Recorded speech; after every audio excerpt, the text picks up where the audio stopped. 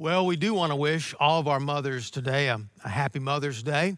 And as we open up God's Word, after we finish that wonderful set of worship, we want to turn to 1 Peter chapter 1. We've been in a series of messages on Captured by Hope. And in the book of 1 Peter, we find that Peter is writing Christians who feel exiled and probably are exiled in the sense of their homes as they're nomads traveling around. And as he's writing them, he's assuming trials are going to come up in their life. In fact, they're under heavy persecution at this time. And so he's assuming that, and he also assumes that in our lives as well. We're not exempt from trials because we live in this world, in a sinful world, in a world of temporary, you might say, a temporal world. We are subject to all the trials that everybody else is subject to. The question is, how are we going to handle those kinds of trials in our life? And his book is to prepare us for that. Now, last week, tying these messages together a little bit, I finished up, or close to the end of the sermon, I talked about a little illustration. And I said, suppose someone came to you or called you up and said, I want to meet with you this afternoon or sometime this week, and I want to just take your whole afternoon. And you say, well, what's the meeting about? Well, we just want to meet. Well, what's the meeting about? Well, there's really no agenda. There's no real purpose to it. I just want to, hang out. We'll think of something to talk about. And you're thinking to yourself, well, I don't know this person all that well. I think it's going to be a waste of my time to meet with them. And I just introduced the question. If it's a waste of time, if you have a meeting that has no purpose, and that's a waste of time, then would it be at least entertaining a thought that maybe if we don't have a purpose in life, that we're also maybe wasting our life? And I don't want you to waste your life. God doesn't want you to waste your life. And so we have a purpose. And that purpose has to do with holiness. That purpose has to do with a wholeness in our life. And we said holiness means to be cut out, like cutting out a newspaper article, and you use it, maybe put it in a file somewhere where you can use it for the future, for a future article, a future book, a future sermon, a future lesson that you're teaching. But you have to cut it out of the newspaper in order to use it. And so holiness means to be set aside. It means to be cut out for the use of God, for our conduct, our characters. We advertise Jesus to the rest of the world, that he makes a difference in our life, but also in deed as well. And it says exactly that word, in deeds, in the works that we do. But why? You say, well, become more like Jesus, right? Yes, but why? And I know I sound like a preschooler right now, right? And the preschooler is always asking, but why, Daddy? But why, Daddy? But why, Mommy? And it's a good question, because when we know the why, we can follow through the what and the how. So why is it?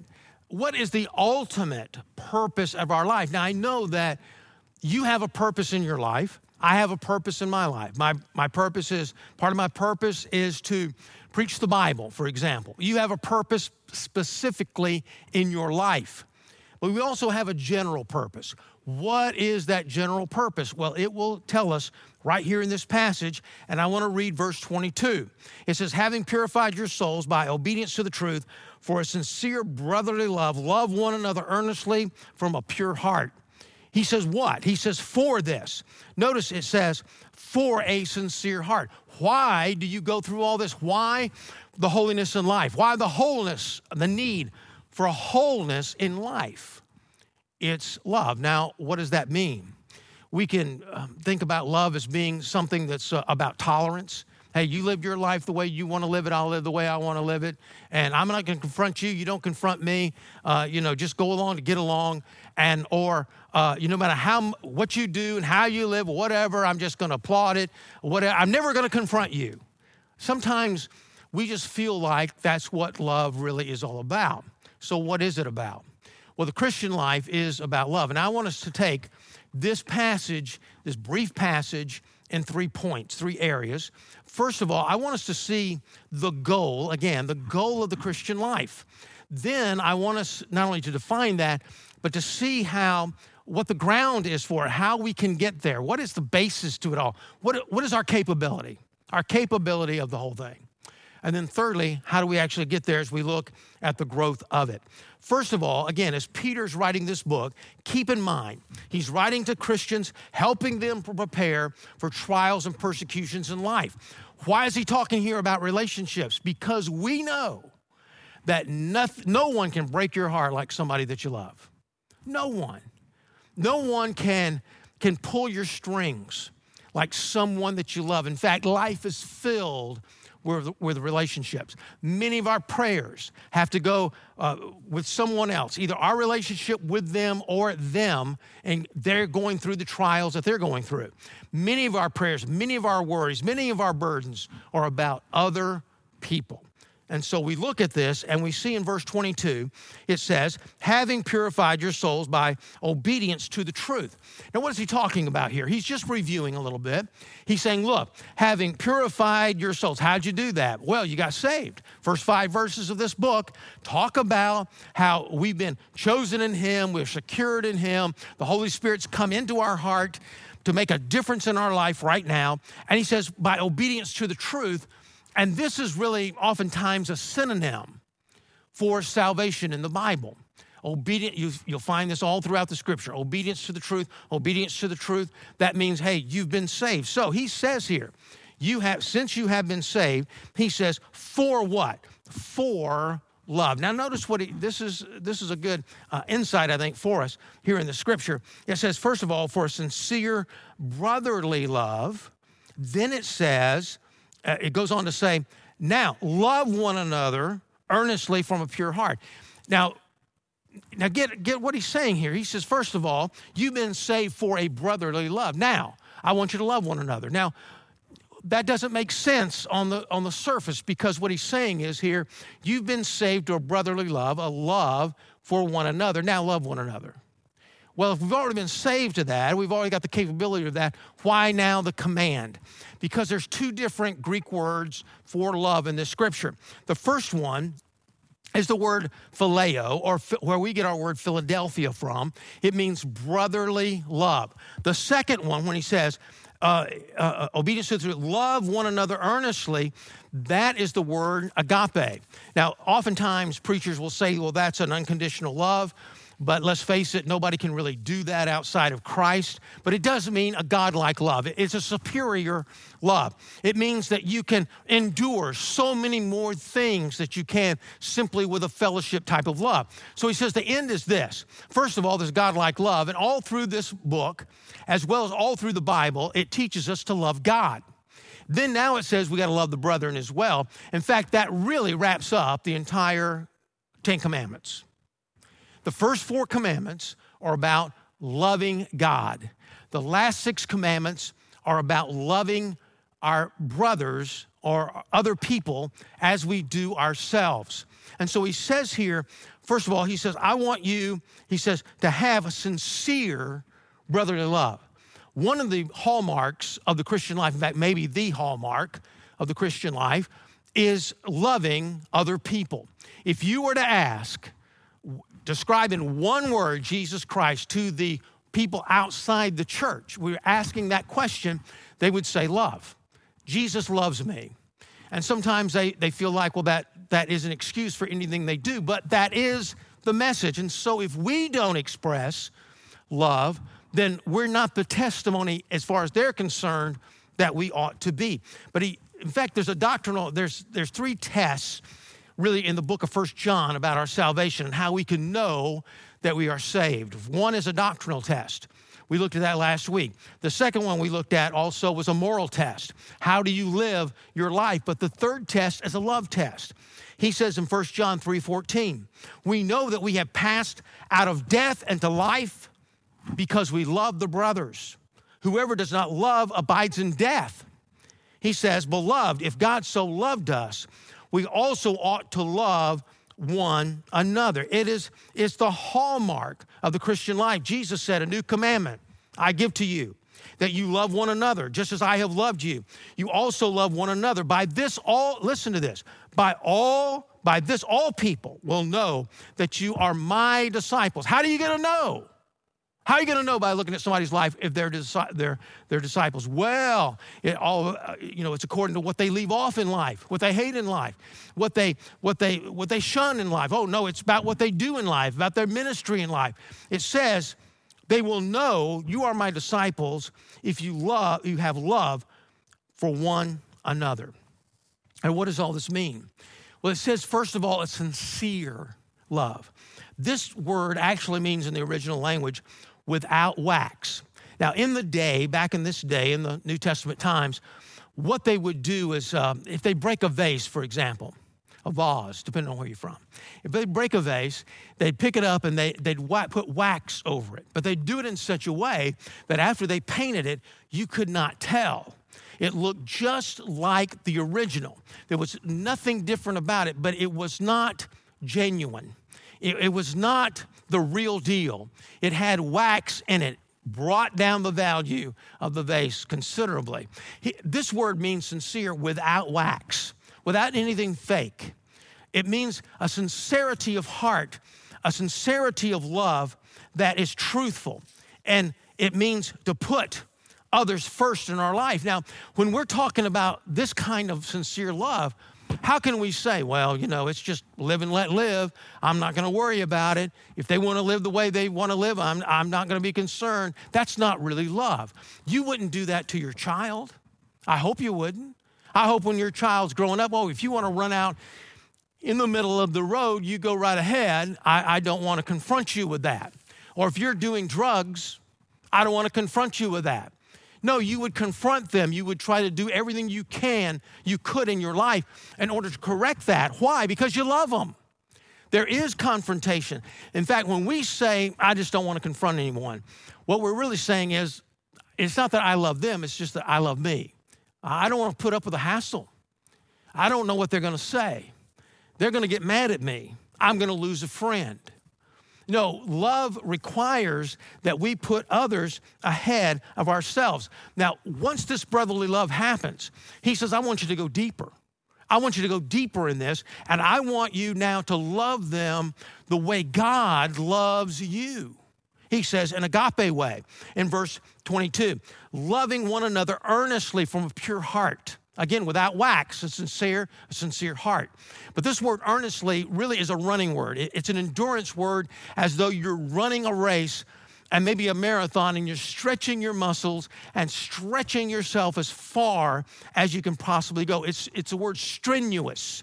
It has the idea of strenuous exercise. And he says, I want you to do this. Now, one thing about exercise, the more you do, the more you can do. Now, at first, when you go out and say you go to the gym, you work out, and you think, I can do this, and you see somebody else doing something, I'm just as strong as they are, and they've been working out for a year, and this is your first time, you're going to come away with some serious sore muscles, and you're going to feel weaker, but eventually it makes you stronger. So when you express love, it may hurt at first. When you express love, it may leave you a little empty at first, but it makes you stronger. And eventually, if you have a relationship with someone, it's going to make that relationship stronger. On the other hand, if you don't exercise at all, it's going to make you weaker, right? I mean, I can remember a time when I was in school and I had, because of a leg injury, I was laid up in bed for about 3 weeks. And before that, really actually about 6 weeks altogether, counting the cast time. And so by the time I really got up, more than just a couple of minutes, I was really weak. And back then, I was working out in this little gym we had at the college, and I thought, I'm not ready to go back there, but I'm doing my laundry. There's a bench press back there, and there's some weights back there. I'll just do something just to sort of get warmed up because I don't have anything to do but wait on my clothes. So I go in, and I put the barbells on. I usually use the machines down there, but I put the barbells on, and I'm not going to tell you how little weight I was doing. It's embarrassing. I've never told anybody, and I won't tell you. But anyway, I started weightlifting, and I got up to about, this is light. I could do a 25 or 30 easy. I got not even to 10, and it rested on my chest and rolled up to my neck. And I was really afraid And I had to do a lot of praying to get that thing down in my chest so I could do kind of a sit-up and get it off my chest. And it was a light amount of weight. What happened? Atrophy almost set into my muscles. They were weak. The less you do, the less you love, the less you're capable of loving. The more you love, the more you express that love, the more earnestly you stretch it out in endurance. Stretch it out even under persecution. Stretch it out even when you're discouraged. Stretch it out when your faith, you feel like your prayers are not doing anything but reaching the ceiling and bouncing off. Notice it says here that in this love, and you express it, as you grow it, you've got to cut off some dead wood. I just want to skip to verse 2 of chapter 2 and verse 1. We may come back to it at another point here in just a moment, maybe. So put away, it says, all malice, deceit, hypocrisy, and envy, and all slander. He's giving us something that we can do, not an exhaustive list, but he says if you're going to express this brotherly love, growing into an agape love, then what you have to do is cut off some dead wood. You cannot express yourself in this way. You're going to have to ask the Holy Spirit to take these things out of your heart. He says, what are they? It's like pruning a tree. He says, what are they? Malice, that's a desire to harm others. Hiding your real agenda. Deceit, well, that's being two-faced, literally. It's lying to someone. Anytime you lie to someone, you're taking advantage of them. They're making decisions based on what they trust in you, based on a truth that's not really a truth. So you're temporarily taking advantage of them, and there's no way you can say that you love someone when you're lying to them. Then hypocrisy, just being an actor, just going through again, the whole idea of malice, deceit, hypocrisy is deception. Envy, that's hidden resentment for another's advantage. And when that happens, sooner or later, slander or gossip's going to happen. You're going to talk about someone. You're going to blame somebody for all. You're going to blame maybe your brother, blame your sister, blame your friend, blame your pastor, your father, your mother, for all the ills in your life, and you're going to slander them. Why? You don't want to take responsibility for that because you're not loving others. You're putting yourself first. Well, Peter is saying to us here, he says that you are saved and God is calling you to a holy life with the end game, beginning with the end in mind. You know, that's what the business world says. You begin with the end in mind and then you work your way back. You see what your goal is. You see what your purpose is.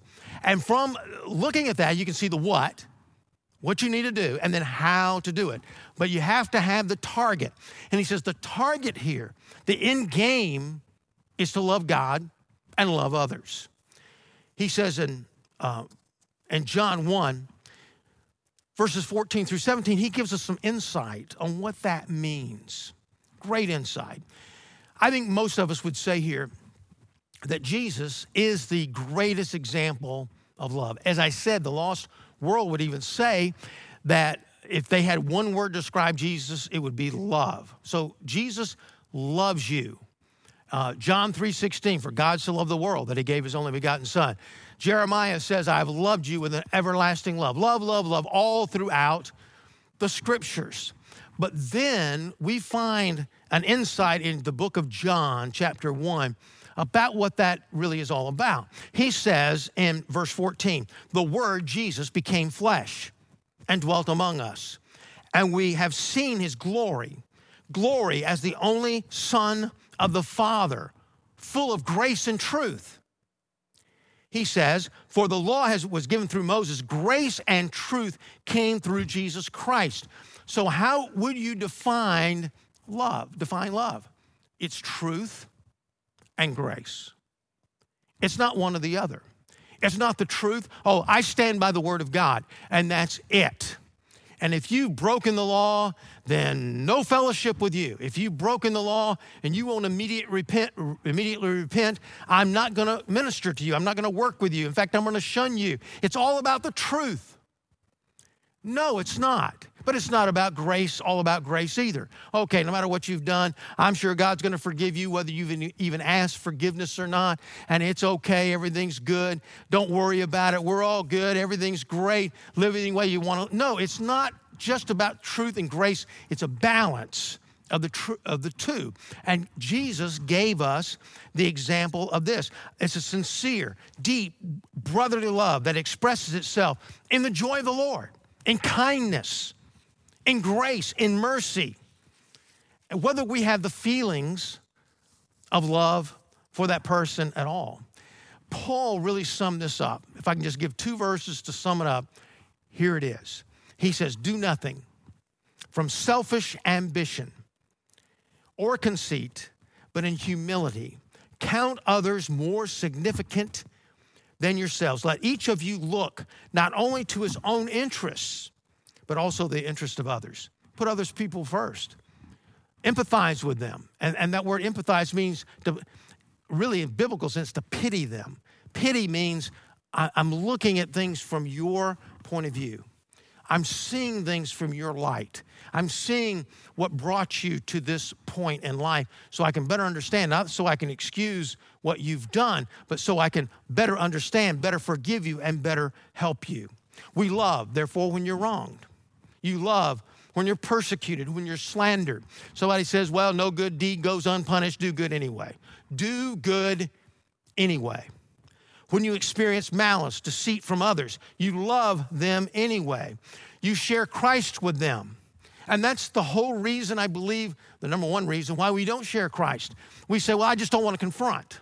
No, you confront people with the gospel because they need it. You do it with truth, but you do it with grace. You do it with pity. You do it with empathy, I should say.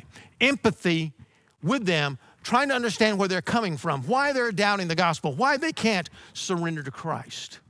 But you present the gospel to them. You see, you and I must put others first because we know that our hurts and our heartaches and our trials and our tribulations and our sacrifices often come from the people that we love. And Peter is recognizing that. You say, well, Pastor, how in the world do I do that? I mean, there's just no way. You don't know what I've been through. You know, it's sort of like the old saying, to live with the saints above, that would be glory. But to live with the saints on earth, well, that's another story. And we understand that. We understand it's just not that easy. When you've been left, when you've been divorced, when you feel like someone hurt themselves so badly that they took an early death, they experienced an early death. It's difficult when someone slanders. It's difficult when someone gossips. It's difficult. And he says, well, how do you do this? Well, let's look then secondly and very quickly, and we've gone over this a little bit before in the other sermons, but let me just mention it again. We have the ground for it.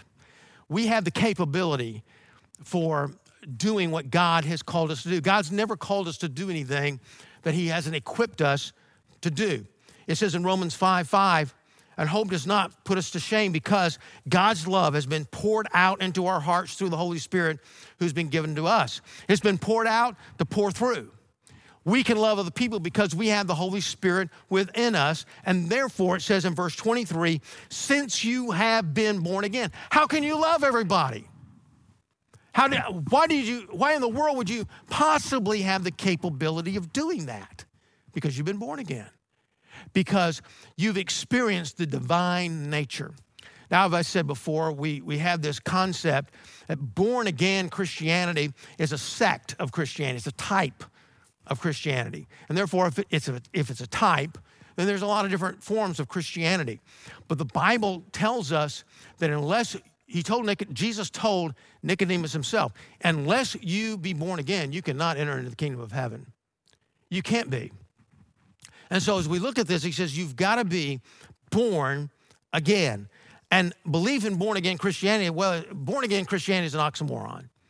You're either born again and you're a Christian, or you're not born again according to the Bible, and you're not. It's not that, gee, I'm trying to do better. I'm trying to live better. Jesus said this, truly I say to you, unless one be born again, he cannot see the kingdom of heaven. But he goes on to say, but to all who did receive him, who believed in his name, he gave the right to become children of God, who were born not of blood, nor of the will of the flesh, nor of the will of man, but of God. It's partaking of the divine nature. Here's a great verse for you to flag. For 2 Peter, the second epistle of Peter, chapter 1, verse 4, by which he has granted to us his precious and very great promises, so that through them you may become partakers of the divine nature, having escaped from the corruption that is in the world because of sinful desire. He says we are partaking in the divine nature because what we have is a supernatural experience. It's a point-in-time experience, and this is in the original language, in the verb, it's a point-in-time experience with lasting results. Born again, a point in time that you were born the first time physically, a point in time you were born spiritually as well. He says a point in time in which there's an experience that goes on for all of eternity, but you have expressed it in divine nature. The Holy Spirit of God has come to live inside your heart. Without the Holy Spirit, you can't get to heaven. It says we're sealed by him until the day that we're redeemed in heaven. You can't do that. And so it's not a matter of a sect of Christianity. It is Christianity. He says you've been born again. You have the divine nature in you, and therefore you have capability. You say, well, why do I have to be born again? Well, let's look.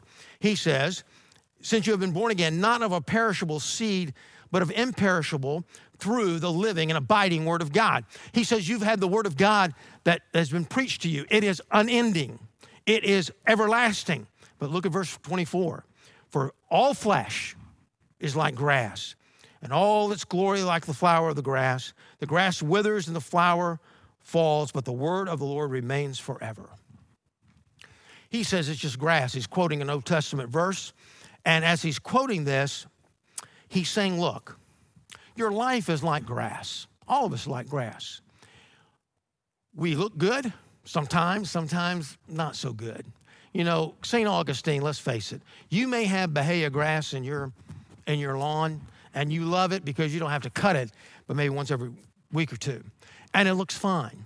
But boy, that thick St. Augustine, it just looks so good. If you're living where I grew up in Georgia, you had fescue and you had Bermuda. And if you planted the Bermuda grass in sod, it looks so much better than the fescue. And the fescue would just die out quicker as well. But he says it's all grass. It doesn't matter what type of grass it is. It's going to fade and it's going to die. And unless it's constantly nourished, it's going to die young. It's going to die. He says, we're just all grass.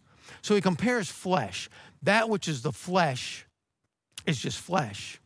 And Jesus even said, if I can come back to this, and John, he said this, truly I say to you, unless you be born again, you cannot enter the kingdom of heaven. That which is born of the flesh is flesh, and that which is born of the Spirit is spirit. We're just flesh. We're just the physical. Now, you can have a pretty flesh. You can have a very healthy flesh. You can have a very spiritual flesh in the sense that you are religious and that you read the Bible and you go to church sometimes and all these religious things, maybe even give to the church, serve somewhere with the homeless, but it's just all flesh. You are just flesh. You're just better flesh than someone else, but it's just still all of the physical. He says, that's a category. That's flesh. That's the physical. That'll never change. He says, something has to happen to you that is supernatural. That's of something else, which is born of the Holy Spirit of God. When the Holy Spirit of God comes into you, you are born again by the Spirit of God, born from above, and you partake in the divine nature of God. And so here we find that God is saying that you must be born again. You say, well, you know, my flesh is pretty good. I'm not that bad. You know, one of my sons took a trip over to Nepal, a mission trip years ago, and he climbed Kathmandu. Now, I've never been there, but it's a very high summit, and some of you are not familiar with that, but near there is Mount Everest. And so we'll just say that we were both in the mountains, and in fact, there's a place in North Carolina called Ridgecrest. It's a conference center, and I've ran a 3.1 mile, was that 5K there one time, and the hill is like it's over 100 feet high. I mean, that first hill you climb, your back hurts, the back of your legs hurt. You wonder if you can ever finish the race after the first couple of 100 yards. Suppose someone is up on that hill and it's a high hill, and I'm down at the bottom, and they look at me and say, I'm so much better off than you. I'm so much higher than you. I can't believe you're down there so low, 100 feet below me. But the person on Mount Everest at the top looks down at someone in that kind of situation. And he sees someone maybe on a hill, 100 feet, and another person, and you have to get some pretty powerful binoculars to do this, 100 feet below. To him, it's the same distance. It's a microscopic difference. Now, you may be saying to yourself, Pastor, I'm a lot better person than you. And it's not like the pot calling the kettle black, which is kind of the way it is. But when God looks up from heaven, we're pretty much in the same spot. And it's just all flesh. And so he says, that which is born of the Spirit is, so you have the capability of loving. The Holy Spirit is coming to your heart, and you now have the capability of loving others. But many of you are believers. In fact, most of the people watching probably this morning are believers. And you say, well, I still struggle with that. So what do I need to do? And the last point here I want to look at this morning, we find that not only are we born again, but also we find that in this common ground that we have with other people, there's also a growth in it. We have the capability of being a believer, a capability rather, of loving other believers and of loving other people. But what about the growth of it? Here's the thing. When a baby is first born, and that's really the illustration that Jesus gives, you're born again, you're a baby. You're just a small baby. That baby has certain talents, certain abilities. Eventually they'll probably be able to talk and walk. Eventually they're going to show talents maybe in mathematics or sports or music somewhere, maybe a good salesperson, good managing skills. They're going to show the skills of life, and it's going to become pretty apparent to the parents as they grow, that child grows up. But they're not capable of doing it right then. They've got to grow to it. And the Bible tells us that there's different stages of growth. Again, in 1 John, it talks about being fathers. He says, I'm writing to you fathers because you know him who is from the beginning. I'm writing to you young men because you have overcome the evil one. I write to you children because you know the Father. We find in the scripture that there's different stages of spiritual growth. You're a baby, then you're a child, then you go through spiritual adolescence, then a spiritual adulthood, and even in adulthood, you have the trials of life. But as an adult, you are going to be able to handle the problems of life. The problem is we don't get out of the children's stage sometimes. Sometimes now I'm not saying even adults throw a tantrum every once in a while, but I mean really. You're there, you feel like God's abandoned you, you had a bad night, you complain, you pray out, you cry out to God. It's a bad time for you, but then the next day you say, God, I was really out of line. I'm not talking about that kind of thing. I'm talking about really an action that tells that you can't take the trial, that maybe you give up on God, give up on church, you're discouraged, you're depressed. How does that happen? We're not mature enough. Now, why do we need to grow? Well, for example, a newborn baby, a toddler, very vulnerable, very, very vulnerable, and really naive. Do you want to be naive? Do you want to be vulnerable to false doctrine and false beliefs? I heard about a story about a man that was asked by his child. He said, Daddy, why does the sun go over that hill and just disappear and it gets dark at night? And then when it comes up, when I see it over here on the other side, morning comes up. What happens to the sun? And he said, well, actually the sun sets over around Phoenix.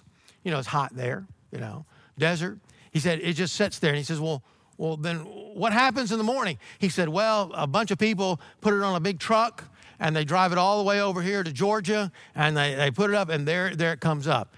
And the little boy goes to bed, tells his mom, says, I hope I'm as smart as Daddy when I grow up. And you think, well, that makes no, where does that really come into my life? We're just naive. We believe things, and every argument, all the arguments of false philosophy and the thoughts of men, you can buy into them because they have arguments. Otherwise, nobody would believe them. But we're vulnerable. We're naive. A child is selfish. Mine, mine, mine, mine, mine. This is mine. All they can think about is what's good for them. It's a rare child, even an elementary school child, that would really think of other people first. Do you want to live that way? Do you want to live in relationships with your husband, with your wife, with your children, in which you're just as much a child as your children growing up? Do you want to live that way where you're giving up all the time on God, where you're not persevering with your prayers? No, you don't want to live that way. No, you want to be mature. You want to be able to take the trials of life. You want to be victorious and endure and love people even when they don't love you. You want to be that kind of person. Then in order to be that kind of person, you've got to grow up. You've got to grow into the capabilities which you already have. And how do we do that? How do we do it? Well, we've already said trials and adversity. That's chapter 1, verses 6 through 7. Here we find that's the external things of life that are making you more mature because they're rubbing against you in life. And you're seeing yourself as God sees you. And because of the trial in life, you're down. And when you're down, you look up and say, God, what do I do? And life changes come through those experiences. But there's something we can do to avoid a lot of that. And that is allow the Word of God to change us as well. It says, first of all, the Word of God, you can't be saved without it. It's already said that. But he says it's imperishable, it's imperishable rather, through the living and abiding Word of God. That's how you get saved. Faith comes by hearing, and hearing by the Word of Christ. And so you and I receive Christ because we have received the Word of God into our heart, the truth of the gospel within our heart. And unless we do that, we cannot be saved. But then after we're saved, we continue to be saved. You see, it's a one-time action, born again, with a continual experience after that, continual effects. Because the Bible says that we've been saved in the past. We've been saved from the penalty of our sin the very moment we received Christ. We're living this life in the now. And according to chapter 1, verse 2 of this passage, we're being sanctified. We're being saved from the power of sin in our life. And then there's glorification in heaven where we'll be saved from the presence of sin in our life. Here we find an eternal seed of the past, the present, and the future of the Word of God. The Bible says it cuts. Hebrews tells us in chapter 4. The Word of God, it just cuts into the soul. It's a double-edged sword.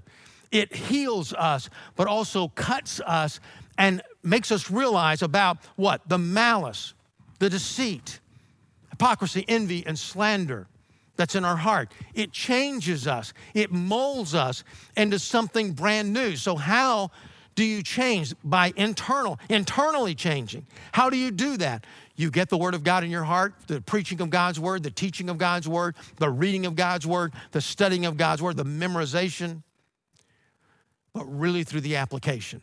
After doing all that, you have to apply it to your life. And when God in a supernatural way applies it to your heart and my life, my heart as well, then that change and maturity takes place in our life. Now, the trials will still come, but I believe that less trial comes when you allow God to change you on the inside. He's going to change you. He's going to conform you to more and more to the image of Jesus Christ. Why? So you can love Him, have a loving relationship with Him, and a loving relationship with other people. That's the why. So He's going to change us, either internally or externally. But then I want you to notice the third thing here, and that is we're changed by others as well. It says the Word of God, verse 25, remains forever. This word is the good news that was preached to you. Verse 2, like newborn babies, desire, long for the pure milk or spiritual milk, that by it you may grow up unto salvation, if indeed you have tasted that the Lord is good. Now let me just come back to the Word of God just for a moment before I sum this up. We're changed by the Word of God. As newborn babies, we desire this pure milk. And milk Sometimes in the Bible is just the elementary stuff. You know, you can see places in the Bible where it's contrasted the milk of God's word and the meat of God's word. This is just spiritual food. It's the milk, the meat, everything. You grow up through the word of God. And because of that, your relationships with others begin to change. And others, therefore, iron sharpens iron. Others around you in your small group, others around you in your community of believers help change you as well. You're inspired by them. Or maybe they confront you with something that's going on in your life that is not good for you. And they do it with grace as well as truth. Ecclesiastes says again, if two lie together, they keep warm. And how can one keep warm alone? And though a man might prevail against one who is alone, two will withstand him. A three-four cord is not quickly broken. We need people around us to grow, for fellowship, to serve, and for a blessing to our own heart. And when we reach out and we're set aside for the holiness of God, to set aside to do, as it were, the Bible says in verse 17 of this chapter, the deeds, it not only changes somebody else, but it changes us as well. And as we exercise that, the love of God grows toward other people. I recall a story that Jim Cymbala of Brooklyn Tabernacle Church tells in one of his books. I've had the privilege of visiting that church a few years ago and going to their Tuesday night prayer meeting. They decided years ago that the Tuesday night prayer meeting was going to be the barometer of the success and failure of their church. And you go there and there's a 2-hour meeting and there's a lot of music. There's a little bit of preaching as well. A lot of praying that goes on, a lot of praying. And one particular Tuesday night, Jim Cymbala, the pastor, had preached. He had a long day, 2-hour prayer meeting. He was just ready to, you can only do so much. I don't care who you are, right? You've got so much energy. And so he was kind of milling around the altar, and a lot of people were coming up and continuing to talk to him. And finally, one guy came toward him, and it was a homeless man. And in Brooklyn, I don't know how Brooklyn is today, but in Brooklyn back then, there were homeless everywhere. Drugs had decimated the community, particularly cocaine, and they were continually ministering to drug addicts and to the homeless. This man came up to him, and obviously homeless. He could smell him from a long way away. He came up to him, and Jim Cymbala said, I've reached in my back pocket for my wallet, and he says, I'd like to give you some money to help you out. Being sincere as he can be in his tiredness. But he said he didn't want to talk to that man, that young man. He'd had it for the day. He'd been strained, his muscles, you might say, spiritual muscles, to the nth degree. But the young man looked at him and he said, no, I don't want your money. He needed the money. Yeah, I don't want your money. I want to talk to you about this Jesus that you were talking about tonight. And Jim Cymbala said, and I paraphrase it, but he said, at that moment, God convicted my heart. And God overwhelmed me with a love for this young man. And I wrapped my arms around him and I hugged him. And he says that stench, and I've ministered to homeless people before, it can get pretty bad. He said the stench that turned me away so often. And I prayed that God would somehow help me to get through the smell. He said it was suddenly like a sweet aroma. He said I cried and he cried. And I was brokenhearted that I wasn't reaching out to this guy, that I was so tired that I was unwilling to maybe have that strenuous agape love for him. It changed my heart. It changed my life. He was able to lead that young man to the Lord and eventually began to minister in that church. And as far as I know, he's still there today. Him reaching out, changing, using God to change that man, or rather God using him to change that man's life, changed him as well. You see, God has called us to wholeness, called us back to his original design to be with him, to have a relationship with him. But it's vital that we have a relationship with others as well. And we love them with that as much as unconditional love, godly kind of love as we possibly can. And that brotherly love, how can we do that? We we strain it.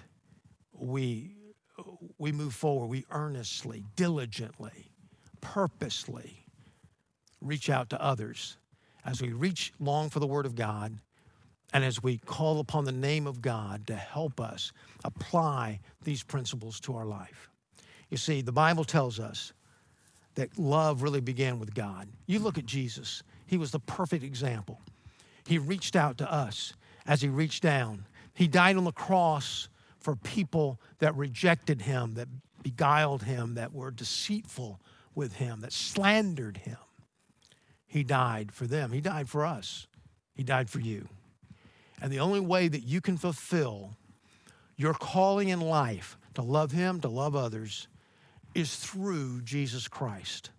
Not just one of the ways to heaven, not just a born-again experience as good as any. No, a supernatural experience that can happen to your life, that you can partake in the divine nature of God. It's called being born again. And if you've never been born again, I want to give you that opportunity to pray with me right now. As we bow our heads in the quietness of this moment, I just want to ask you, does Jesus live in your heart? Have you truly been born again? If not, would you pray this prayer with me? Would you pray it right there in your home? And you can repeat the words after me if you'd like. Lord God, thank you for loving me. Thank you, Lord, for going to the cross and dying for my sins. I open up my heart. I ask you to come in. I ask you to forgive me of all my sins. And God, I pray that you would come into my life and change it. I want to be born again, born from above. I want to partake in your life. In Christ's name. And God, then I pray for every Christian here that's listening, that's watching, that'll watch in the future. God, I pray that we can all look at our life and say, God, where am I right now? What do I need to do? God, what do I need to do to call myself to you? God, you've given me the capability of loving others, the capability of being set apart for you. I pray that I can grow through your word. I pray that I can grow through adversities in life, and I can pray I can grow through the fellowship of others the way you have called me to do so. And I dedicate myself to that. In Jesus' name, amen. Now, as you pray that prayer to receive Jesus in your heart, I just want to ask you to just open up our website and go to the welcome card that's did you notice on your screen, the address there on your screen? Go to that, and there's a place there that you can indicate that you pray to receive Christ. And nearly every week, when we have live church, we can say every week someone has prayed to receive Christ, virtually every week, and most of the time, many people. And so we're going to ask you to indicate that as well so I can know it, so I can pray for you, and maybe we can send you some literature in the mail that's going to help you grow in your Christian experience with him. And so we're going to ask you to do that. And so as we close this service and before we turn over the worship team, I'd like to say that, again, thank you for tuning in to us. And hopefully in the next few weeks, we're going to have some sort of live service. And I'll be getting back to you and sending you an email and posting something on Facebook this week that's going to bring you up to date on where we are with this virus and where we are with our worship experiences in our church as well. Okay? God bless. Let's worship together. Thanks for listening. You can find more sermons and other information at crosslifechurch.com.